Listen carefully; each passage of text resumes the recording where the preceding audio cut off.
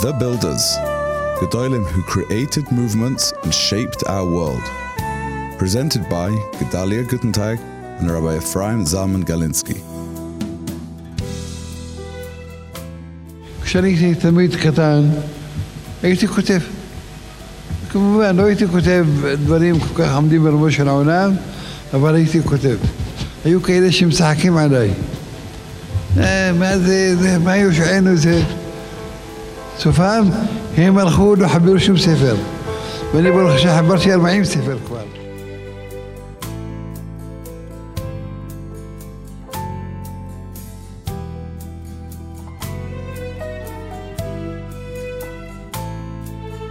Okay, welcome back everybody, and welcome back Rabbi Galinsky. We left off with Ovadiah displaying a certain boldness, and I think we say in Yiddish, Pleitzes, his broad shoulders that he's going to evince later in life. He demonstrates a willingness to take on those far greater than him and older than him, for certain. This boldness actually started at a very young age. I think even before he's 20 years old. This was at a series of shiurim that his Rosh Hashiva, Rav Ovadiah, asked him to deliver. It was a group of balabatim, what they would call then Bavliim. Bavliim means they came from Iraq. From Iraq. He was also from Iraq. But at a very early point in his life, he decided that he's going to break away. In order to understand what Rav Ovadiah did in those early stages of his life, we have to understand the background of Jewish life in Baghdad and Iraq in general. It probably spread much over the Sepahrdi world afterwards, but we have to understand one of the great Gedolim, probably the greatest Gadol that emerged from the Sepahrdi world in the last 100 years, was a person by the name of Rabbi Yosef Chaim. I don't think he had a last name, like you said before. We don't know last name. Rabbi Yosef Chaim of Baghdad, otherwise known as. Right, and his nickname was on a sefer called the Ben Ish Chai. He wrote other Sfarim. He wrote Benayahu. He wrote Ben Yehoyada, right? On the agunos of Shas. He felt he was a great makubal. Also, besides being a ish halacha, he's a great makubal, and he knew that he was a gilgul of Benayahu Ben Yehoyada. That's why his who was Sar Tzava and by David. David HaMelech. He was a general of David HaMelech, right? So he was aware of his gilgul. Like the Alexander Rebbe or the Kozhnitzer Maggid or something. Anyway, I'm displaying my total lack of knowledge when it comes to Chassidisha. Okay, so he was probably the greatest influence on Iraqi Jewry for sure, probably on more parts of the Sepahrdi world. And he actually captured the Sepahrdi world regarding halacha, especially what we call the Bavliim. The Bavliim were totally submitted to the halacha of the Ben Ish Chai. And the Ben Ish Chai had a sefer that was written on the according to the Parshas HaShavua, and he brought down halachas according to the Parshas HaShavua. You go to Sepahrdi yeshivas, you still see they're learning through Ben Ish Chai halachot, right? They're going through it according to the Parshas. So Rav Ovadiah, I don't think Rav Ovadiah knew of this change that happened in Rav Ovadiah Yosef. Rav Ovadiah Yosef, even though he was an Iraqi, very early on in age, he decided that this was, I don't know, an insult, but the fact that the adoption of the Ben Ish Chai's halacha was at the expense of Maran Bet Yosef.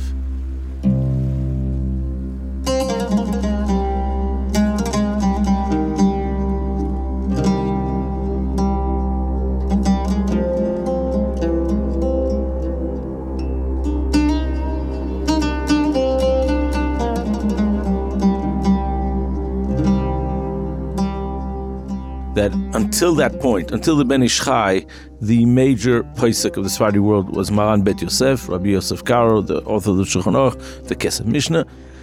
And when Ben Ish Chai came onto the scene, that pushed that aside. Now, this is very, very major differences over here, because number one, Ben Ish Chai adopted many Kabbalistic rulings, and number two, Ben Ish Chai had correspondence with Ashkenazi Gedolim and with Ashkenazi Sfarim. He consulted with them, and he incorporated what Rav Ovadiah Yosef called later on Ashkenazi Chumrot into the Sepahrdi Psak. And Rav Ovadiah Yosef, early on in his age, decided that he is going to Lachzir Atara Leyoshna. That was his first Lachzir Atara Leyoshna. Which was a revolution. Right, to bring back Rabbi Yosef Cairo. Now, this started at a very young age, because Rabbi Ovadiah sends him to give a shir on Ben Ish Chai. Can you imagine? Okay, to the Bavliim. Do we know where that shir took place? Where did it take place? I don't know, I'm asking. I don't know. I presume somewhere in Bukharim or somewhere probably in there. that area. And he's giving shir there, and he's arguing with the Ben Ish Chai. They must have gone mad. They went mad. And they came to snitch on him to Rav Ovadiah. Right. And according to Rav Ovadiah Yosef, Rav Ovadiah says, continue giving the shir and continue arguing with the Ben Ish Chai. You should know, it took Rav Ovadiah decades to put out as a series of svarim called Halichot Olam, which came out very late on in his life, to show you how it wasn't a Pashat Azach to do that. He put out a sefer called Halichot Olam, which was actually Ben Ish Chai, a reversed version of Ben Ish Chai, meaning taking Ben Ish Chai, using his order, and reversing it back to Psak of Bet Yosef. You mean, as it were, the absolute direct challenge, the ultimate challenge, printing a Ben Ish Chai with the official, not just getting up in a shir, that had to wait. That had to wait decades, right. But as a teenager, before As a he was teenager, married. yeah. I mean, that is just unprecedented to go and make It always fascinated me, because if you take people like the Chazon Ish and Rav Moshe Feinstein, right, it always fascinated me that logically they shouldn't have made it. Why? Because the Chazon made Ish, it as poskim, as the major poskim, right? Because the Chazon Ish, you look in this form, the Chazon Ish, like he starts with the sugya, right, and he reaches the halacha through the sugya, and he doesn't care what other people say. I mean, he doesn't consult with the achroinim. Totally original. I remember learning a certain, it was I think in the sugya of asmachta, which is a very, very complex sugya in Choshen Mishpat, like lotteries and things like that are dealing with asmachta. It's a very complex issue. And I remember I was learning the Chazon Ish and reaching I think it was an eitzah of the Beis Yosef to solve this issue, and the Beis Yosef gives 8 reasons why his solution is a good solution. Okay, and you overrun the Chazon Ish, and Chazon Ish doesn't mention anywhere that he's talking about the Beis Yosef. He just goes through each one of the 8 reasons and destroys them. Right. Right. And you'd say a person like that, how would he be accepted as the major posek of Klal Yisrael? And that's what happened at the end. And you look at Rav Moshe Feinstein, it's the same thing. He goes straight from the sugyas, okay? Paskins understands the sugya the way he wants to learn it, and he paskins from the sugya. And you see Siyata D'Shmaya, that with all these considerations, it logically wouldn't work out. And it says Rav Ovadiah Yosef, you would have this idea as well.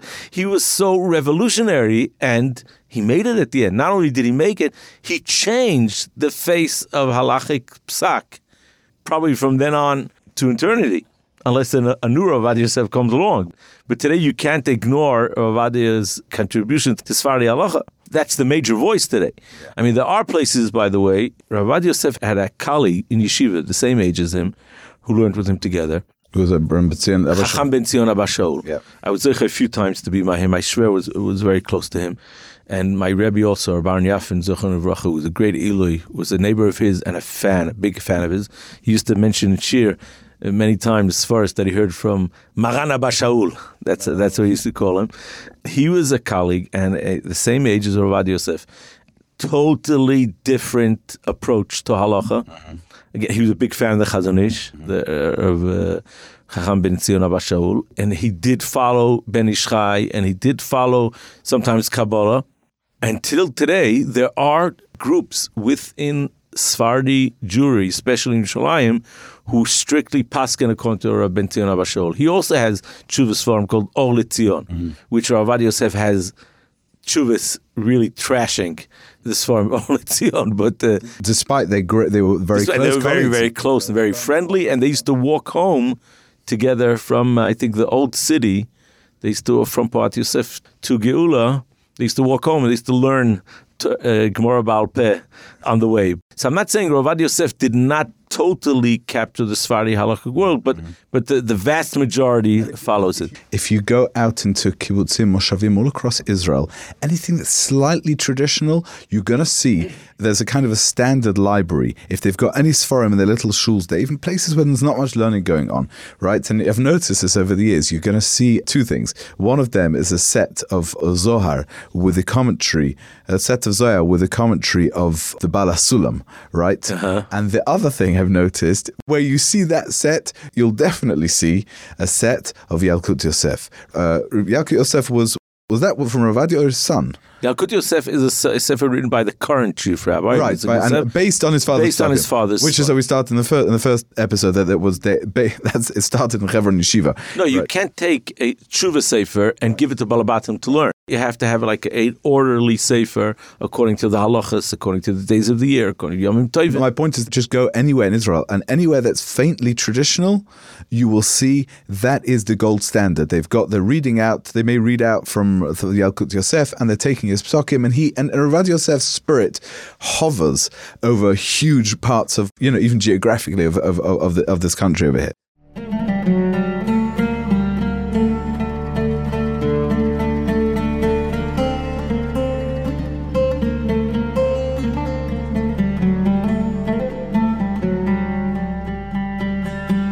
We've left him, as you say, in his teenage years, is already demonstrating the broad halachic shoulders and the boldness, the willingness to argue and take on positions that are unpopular at the time. But there's one more figure we have to bring in, was obviously his life's partner, was his rebbetzin, the Rabbanit Margalit Yosef. So what do you know about her, Rabbi Ephraim? So it's interesting, I saw Sepahrdi who talk about this, that while she was alive, we didn't know anything about her. But once she was nifter, then all the stories started to come out. And then they realized that the big force behind Rav Ovadiah was Rabbanit Margalit, who was Moise Nefesh Kipshutai, Begufa Ubemamoina. She mamish gave from her own money to print his Sfarim when it was not something easy at all. So she was an orphan. She came from Assyria. And there's a really charming story. It's not just charming, it's actually very, just to illustrate who these two people, very, very special, Rav Ovadiah Yosef and his wife, and how they met it's just very interesting how I think she had a stepmother who didn't make it so easy for her. She lived for a few years away from her when she wanted very much to get married. And the minute back then was when, want to go to a first date, you didn't go to a hotel. What the family of the prospective groom, the chassan would come in with him. The two families would meet, and both the boy and the girl would sit there in the room, and they'd get a chance to kind of get impression. And she was so disgusted by the fact that all these families were talking about was money, right? It was about the money, who was going to get money, or who had more money. She did not like the people being suggested to her. So she would quietly, each time she'd literally do a runner. She'd slip out to the merpeset and get away. And there was someone who introduced them. She was Rav Ovadiah Yosef, and she was actually taken by, he was a very unusual sight in those days, a Sepahrdi ben Torah, a ben yeshiva who's Sepahrdi. There weren't many of them. And she was taken by him. So he came along to an official, the next stage was, he came along to meet her father. Now her father seems to have been, I think it was, it was a Yodea Sefer, and he loved learning himself. And so he sat him down for the shver sits down, the prospective son-in-law, to talk and learning, and Rav Ovadiah loved learning. Rav Ovadiah just loved learning. So he got caught up with it. And he got caught up. I don't know what time they came for the meeting. We're probably about 8 o'clock at night. He said the story goes, is Rav Ovadiah's daughter writes this, that they sat there and just got totally lost in time. The 11 o'clock struck on the clock, the hour chimed. And he still hadn't met her. And he hadn't met her. She'd been waiting in the next room, ready to meet this, the chassan, and to this man she's going to go out with. And she'd given up. And her father, knowing just how much if she doesn't want to go to meet someone, she's just going to exit. Panic. He's got this amazing shidduch, and he said he runs into the room where she is, and he finds she's going to sleep, right? And he says, please, just give him a shot. She says, no, I'm not having anything. He's maybe a wonderful Goyen and Talmud Chacham or whatever it is, but I can't not for me. Someone who just forgets himself like that. That's it. And the father goes out, and he really feels like and he goes back to Ovadiah Yosef as he's then, and he says to him, unfortunately, I don't know what to say. My daughter, she doesn't want to meet anymore. And Rav Ovadiah says, ask her if I can say one sentence to her, right? And so the father goes, and he sorts himself out, and she says, fine, I'll listen to him for 1 minute. And he goes in and says one sentence, and she comes out and says to her father, I want to get engaged to him. Wow. Right? And for years, the father and the family asked, what was it that he said? What was that amazing, this killer sentence that he managed to persuade you to change your mind? And many years later, she told the story. She said, Rav Ovadiah said to me, if you take care of my olam hazeh, I'll take care of your olam haba. Beautiful. Wow. And she signed up for it. Meaning, if you see the incredible poverty, the grinding poverty that they lived in, and the daughter describes it, this was Yerushalayim back in the day. They had no parnasa, nothing to feed the family. They were going hungry. And his only parnasa, how did parnasa? He wanted to learn most of the day. His family and her family did not support any of what they were doing. They said, you're mad, you're sitting alone, it's not going to get you anywhere. And he couldn't get a position. He couldn't get a position then because he was too independent to get a position. He couldn't even get a position in his own. He was the biggest Talmud Chacham. No, you have to understand, when Rav Ovadiah Yosef became chief rabbi, Sepahrdi chief rabbi, we're talking about decades later, he gave a public speech to all the Sepahrdi Rabbanim at that time, and he showed them that we were talking about, the Ashkenazim ruling over here. He showed them that out of I think 100 Dayanim, there were 74 Ashkenazi Dayanim, and the rest were Sephardim. So you're talking about a position. There were no positions. Meaning positions meant money. Right. Position meant parnasa for the family. Number one, he was Sephardi. So where was he going to get a position? Mm-hmm. At the end, he got a position over in Cairo. Well, that leads us over there. So, I mean, just l'zchus, it has to be said, behind every great man is a great woman, etc. An old phrase. There is no kipshuto. That is exactly that is the case. There's no better example of that. And she was the paragon of what she must have been, a person. And if you read what her children describe, it was not easy because most of Rav Ovadiah's life and active rabbinic career, he lived, and this was actually, he believed in this, he lived amongst the people. He lived in secular places. So later on in life, and this is after he gets back from Cairo, we'll get to Cairo in a minute, but after he gets back from Cairo, he's become a dayan in Tel Aviv. In Petach Tikva before that. Right. And Reuven Katz is based in. Right. And he lived in a secular building. All of the people, the family, the children, remember, they used to come downstairs on Shabbos morning and they all come back from shul, and the people there be sunbathing and smoking cigarettes, etc. And Rav Ovadiah could have chosen different words. Rav Ovadiah had this approach. We're going to go down to the people, we're going to change them, b'neimus. And what did he do? He went over to each of these Mechalei Shabbos and he schmoozed to them, and how are you? How's your week? He didn't just ignore, he really made an asik of it. I have to tell you one of Rav Ovadiah's lines, you're growing up in Yerushalayim 40 years ago, you already heard these lines from Rav Ovadiah. Yeah. One of the lines is, he used to say, Divrei chachamim benachat nishmaim. Mi shelo medaber benachat, siman shu lo chacham. I hear that. You can hear that's a very good imitation, actually. So I just remember this particular thing in Petach Tikva. He said there was one neighbor who was an extreme hardcore secular person. He was very... And actually, this neighbor was really, really against the fact. He said, "This young guy, I'm sending my kids to the army, and this young man is not going to the army, and etc." And Rav Ovadiah was young. He was a dayan in Petach Tikva in his 30s. And he only started warming to this rabbi when he figured out, someone said to him, he's not anyone, he's a shofet, he's a judge, right? And so he could understand, it must be something different. But this particular neighbor, he said, he would smoke on Shabbos when they came back. Rav Ovadiah didn't say anything, he was nice to him. And it worked, because what happened was, once Rav Ovadiah comes back on Shabbos morning, and this man is busy smoking, and he hadn't put out the cigarette, and they started to put out the cigarettes and to kind of cover up a bit better when he approached, because they just learned that he's a very nice person, very mechubadik person, and they saw this as a special person. We want to behave in a more dignified way with him, but he didn't notice he was looking the wrong way. And Rav Ovadiah Yosef, he was too close to put out his cigarette. Rav Ovadiah comes up to him, wishes him Shabbat Shalom, and he notices this person has a strange look, as if under tremendous pressure. He's not looking good. He said, "What's wrong?" He said, "No, nothing. Everything's good." But he's making it clear that he wants Rav Ovadiah to go. And Rav Ovadiah goes, and he takes the cigarette out of his pocket. Oh, wow. So he was burning his hand. But in other words, that was his approach. He lived, and the kids growing up in these secular areas, one place after the other, in Petach Tikva and in Tel Aviv, and I think in Yerushalayim as well. I think Tel Arza, which is now Bar Ilan, was not a religious place back in the day. Right. It was mixed. It was a mixed place. And the kids played with all the neighbors, and they knew they were different. Anyway, that was his approach. But he was only able to do that because of Rabbanit Margalit, because she was clearly such a force, and she believed so much in what he did. And so everything, as Rabbi Kiva said about Rachel, he says, Shali v'shalachem shalahu. Everything belongs to her. And in this case, it's not hard to see.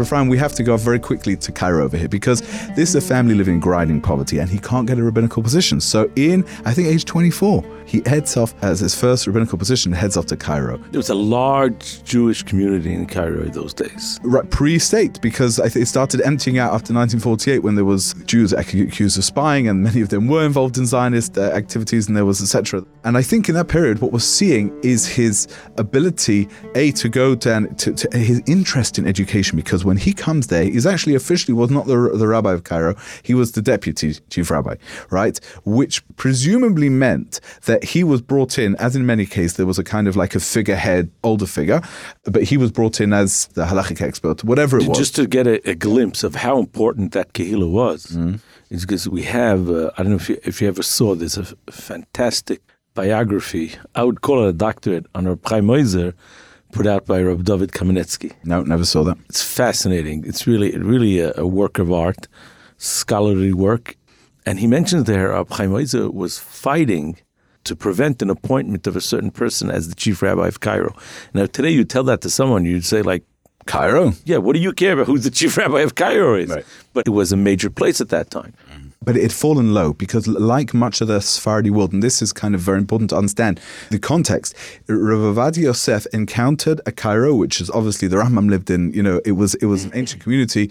Did the Radvaz, was the Radvaz also, not? Yes, yeah. Hundreds of years before. I mean, it's a place with a great important roots, but he encountered a community that was traditional but rapidly spiraling into assimilation, and that was under the French influence then in Egypt was strong.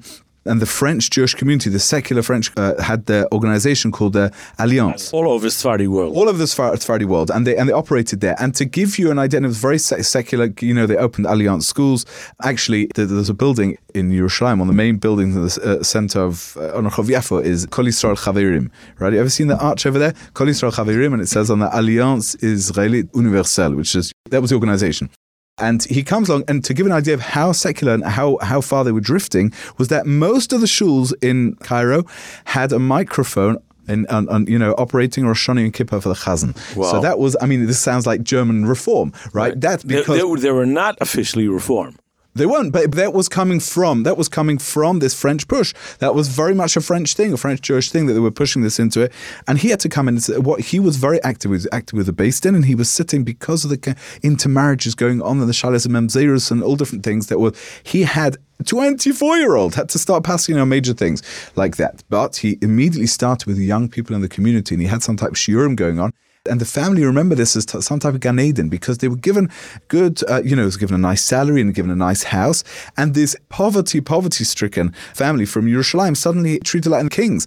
And they said they remember in those years, what they used to do on Sunday afternoon, they used to take the boys from the shir, and he never called them his Talmudim. He said he referred them, probably in Arabic, as his chaverim, as his friends, right? And he used to go and sail down the Nile together. And Ovadiah loved singing. And then the lovely family memories that the family remember from these years. Recordings of Ovadiah singing it. Because he loved he was a world-famous mumcha in what they call makamim, which is like the... Makam means in Hebrew a radar. You don't mean a radar. No, not that. No, it's the notes. Of Arabic music. Arabic music. The notes of Arabic music. They used to come and consult with him because he knew he was a mumcha in that. Right, so both before and after Cairo, both before in his poverty-stricken state and after, when he returned to Yerushalayim, he was also very, very short on money, and he used to make money by going around being a chazan shuls, laning, being a chazan shul. That's how he supported his family, whatever it brought in. Not very much. He couldn't get a rabbinical position. I think he left Cairo because he refused to be lenient on a certain ruling. It was a few things. It was because as things heated up there, Hughes was arrested by the police. King Farouk, Egypt was before Nasser's revolution. He was ruled by a king, King Farouk. He was very friendly to him and gave him gifts, but the army accused him and they arrested him and they interrogated him as a Zionist spy, etc. So it was the suspicion against him, and it was the fact that the community did not like his chumras, right? And the story goes like this. It was very simply, he discovered that the shochet of Cairo was shechting. There was no chumras involved. The guy was shechting donkeys. Wow. Right? And he was selling it, and he said he only noticed this because he said this does not look like kosher meat. I don't know what donkey meat looks different from other meat, but whatever. Apparently, the shochet was the seller of the meat. Yeah, okay. Like we've had Hayud Dvar Me'olam more recently as well. And he had this run-in. Now, this shochet, he had to leave because this shochet wanted to kill him. and he ambushed him. He hired an assassin. The assassin, he told the assassin when he's going to come past, the rabbi is going to come past him Friday night after finishing. Exact time, thing, and place. And the assassin waited for him. And just that week, he was detained by someone else to ask a shaila in the shul. And the gabbai of the shul, who the assassin assumed was the rabbi, was killed. Wasn't killed. His face was disfigured by acid. Acid was thrown into his face. Wow. He got bodyguards afterwards. This shochet was such a birium, was such a mafioso. 10 years later, in Petach Tikva, he came to try and kill him again, and with a gun stuck in his waistband. And they eventually, this assassin and the official Israeli police put bodyguards on for him. But he lived in fear of his life until quite a few years later, this man was killed in a shootout by the Jordanian Legion on the border with Jordan because he was smuggling stuff. Wow. Right? So, I mean, this was not this kind of, he was stood up, this Rav who stood up. No, it was kipshuto. He stood up to someone who wanted to repeatedly kill him, and he didn't back down, but eventually he had to leave. And when he came back to Eretz Yisrael, he couldn't get a position. He couldn't get a position in Eretz Yosef because internal politics, whatever.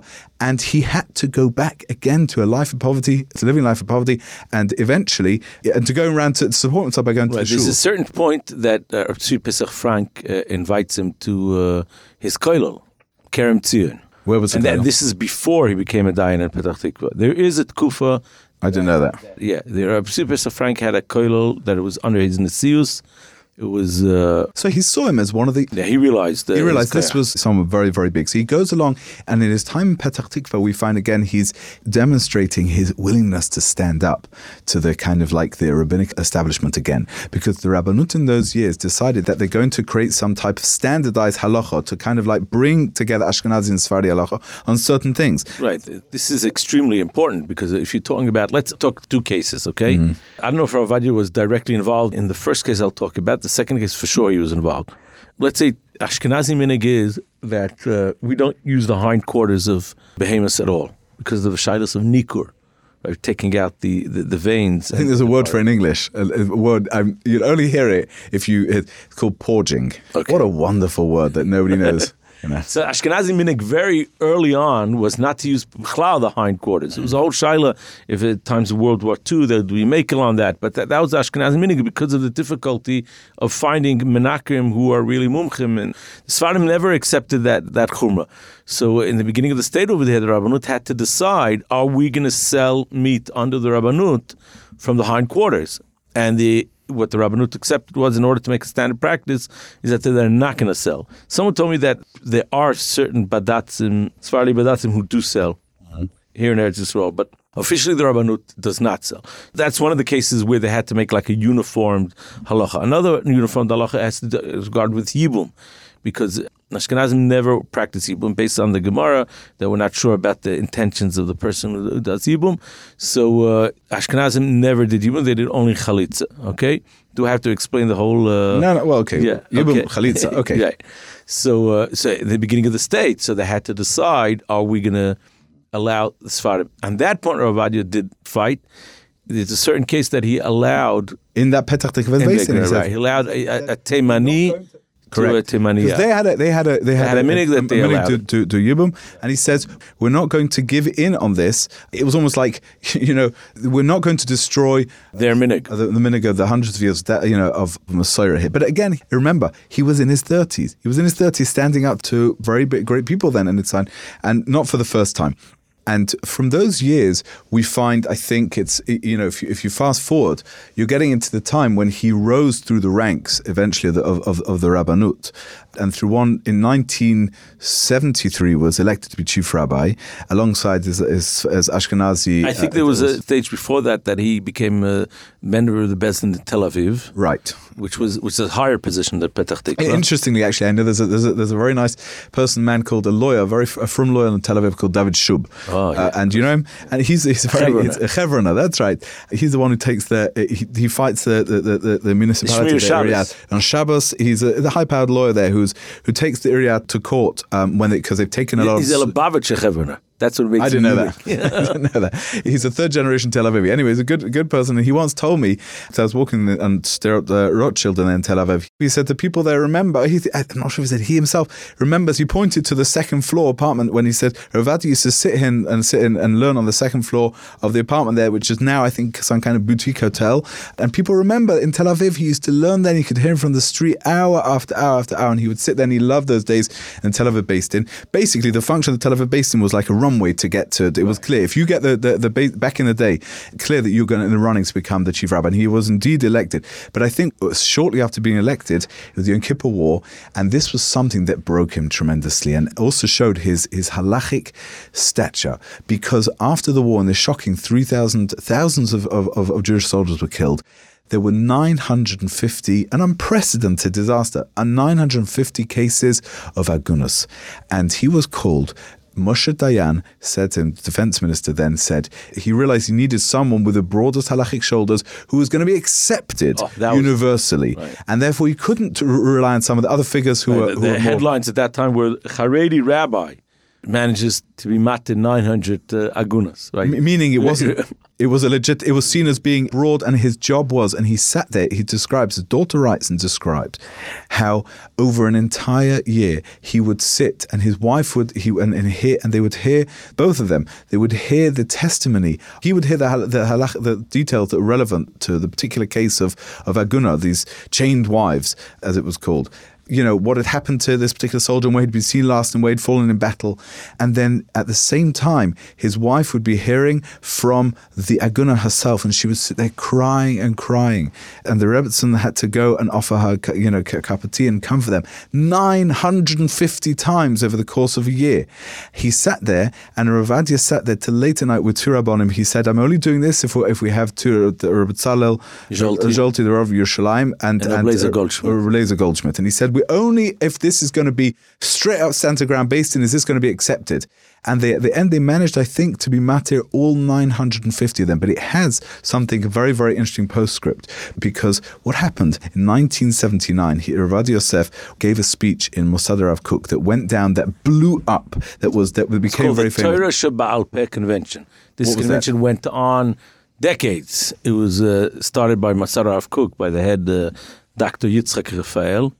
And there were times when it was very, very influential, this convention. And Rav Ovadiah Yosef gave his famous heter for Land for peace. Land for peace. He got up and he said, there's a heter. If there's real peace, there's going to be real peace, then you're allowed to give back parts of Eretz Yisrael from it. It blew up. Now, obviously, what was the concept? Mosad Rav Kook is like kind of one of the flagship institutions of the national religious world, who were busy settling the land, right? And the counterpart, his colleague, Ashkenazi Chief Rabbi Shlomo Goren, was one of the firebrands for Yeshiva Oretz, etc. And he goes along and he gives this incredible, why was he able to do this? He explained for two reasons. Number, and it was related to the Yom Kippur War, because after Yom Kippur War, he had literally the entire senior leadership of the IDF, one after the other, the generals going past and sitting with him and explaining to him, discussing in the context of the agunos. But from that, he was influenced and became very close to, for example, Yitzchak Rabin and etc., other figures as well. And he said later on,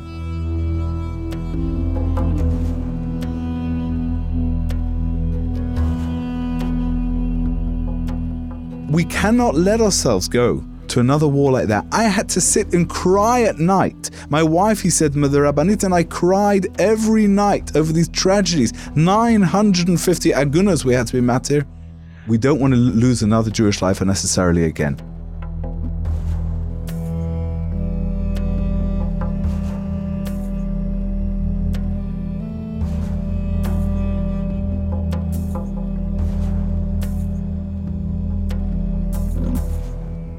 And that was how he became involved. Therefore, the halacha led to an involvement in a major policy question. This caused a misconception that Rav Ovadiah was aligned with the left, which was not true. I mean, halachically, he felt that if the time was ripe and it will be worthwhile, you're allowed to give land for peace. But at a certain point, Rav Shach as well, right? Rav Shach also believed that land for peace was muta halachically, but Rav Shach never had any emunah, never had any trust in the left.